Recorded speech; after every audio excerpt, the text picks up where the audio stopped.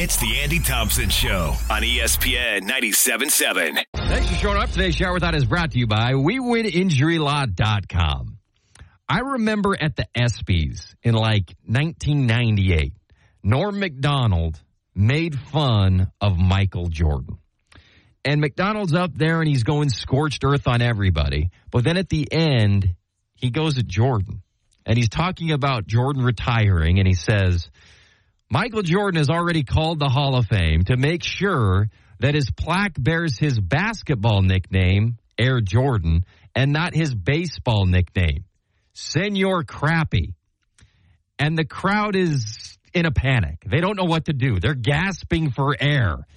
If you can imagine the late 90s ESPY crowd, it's Ken Griffey Jr., it's Boomer Esiason, it's a young Tiger Woods.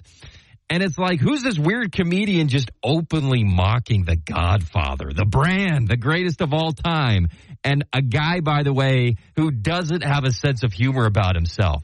This is uncomfortable. It seems almost sacrilegious. This is how BYU reacted this weekend when they hosted Texas, and a few students lined up in the front row in T-shirts that read, "Horns Down." BYU panicked. They made the students change their shirts. Oh, my gosh. You can't mock Texas. That's the sacred cow of college sports. Horns down is sacrilegious. How offensive. It is? Why?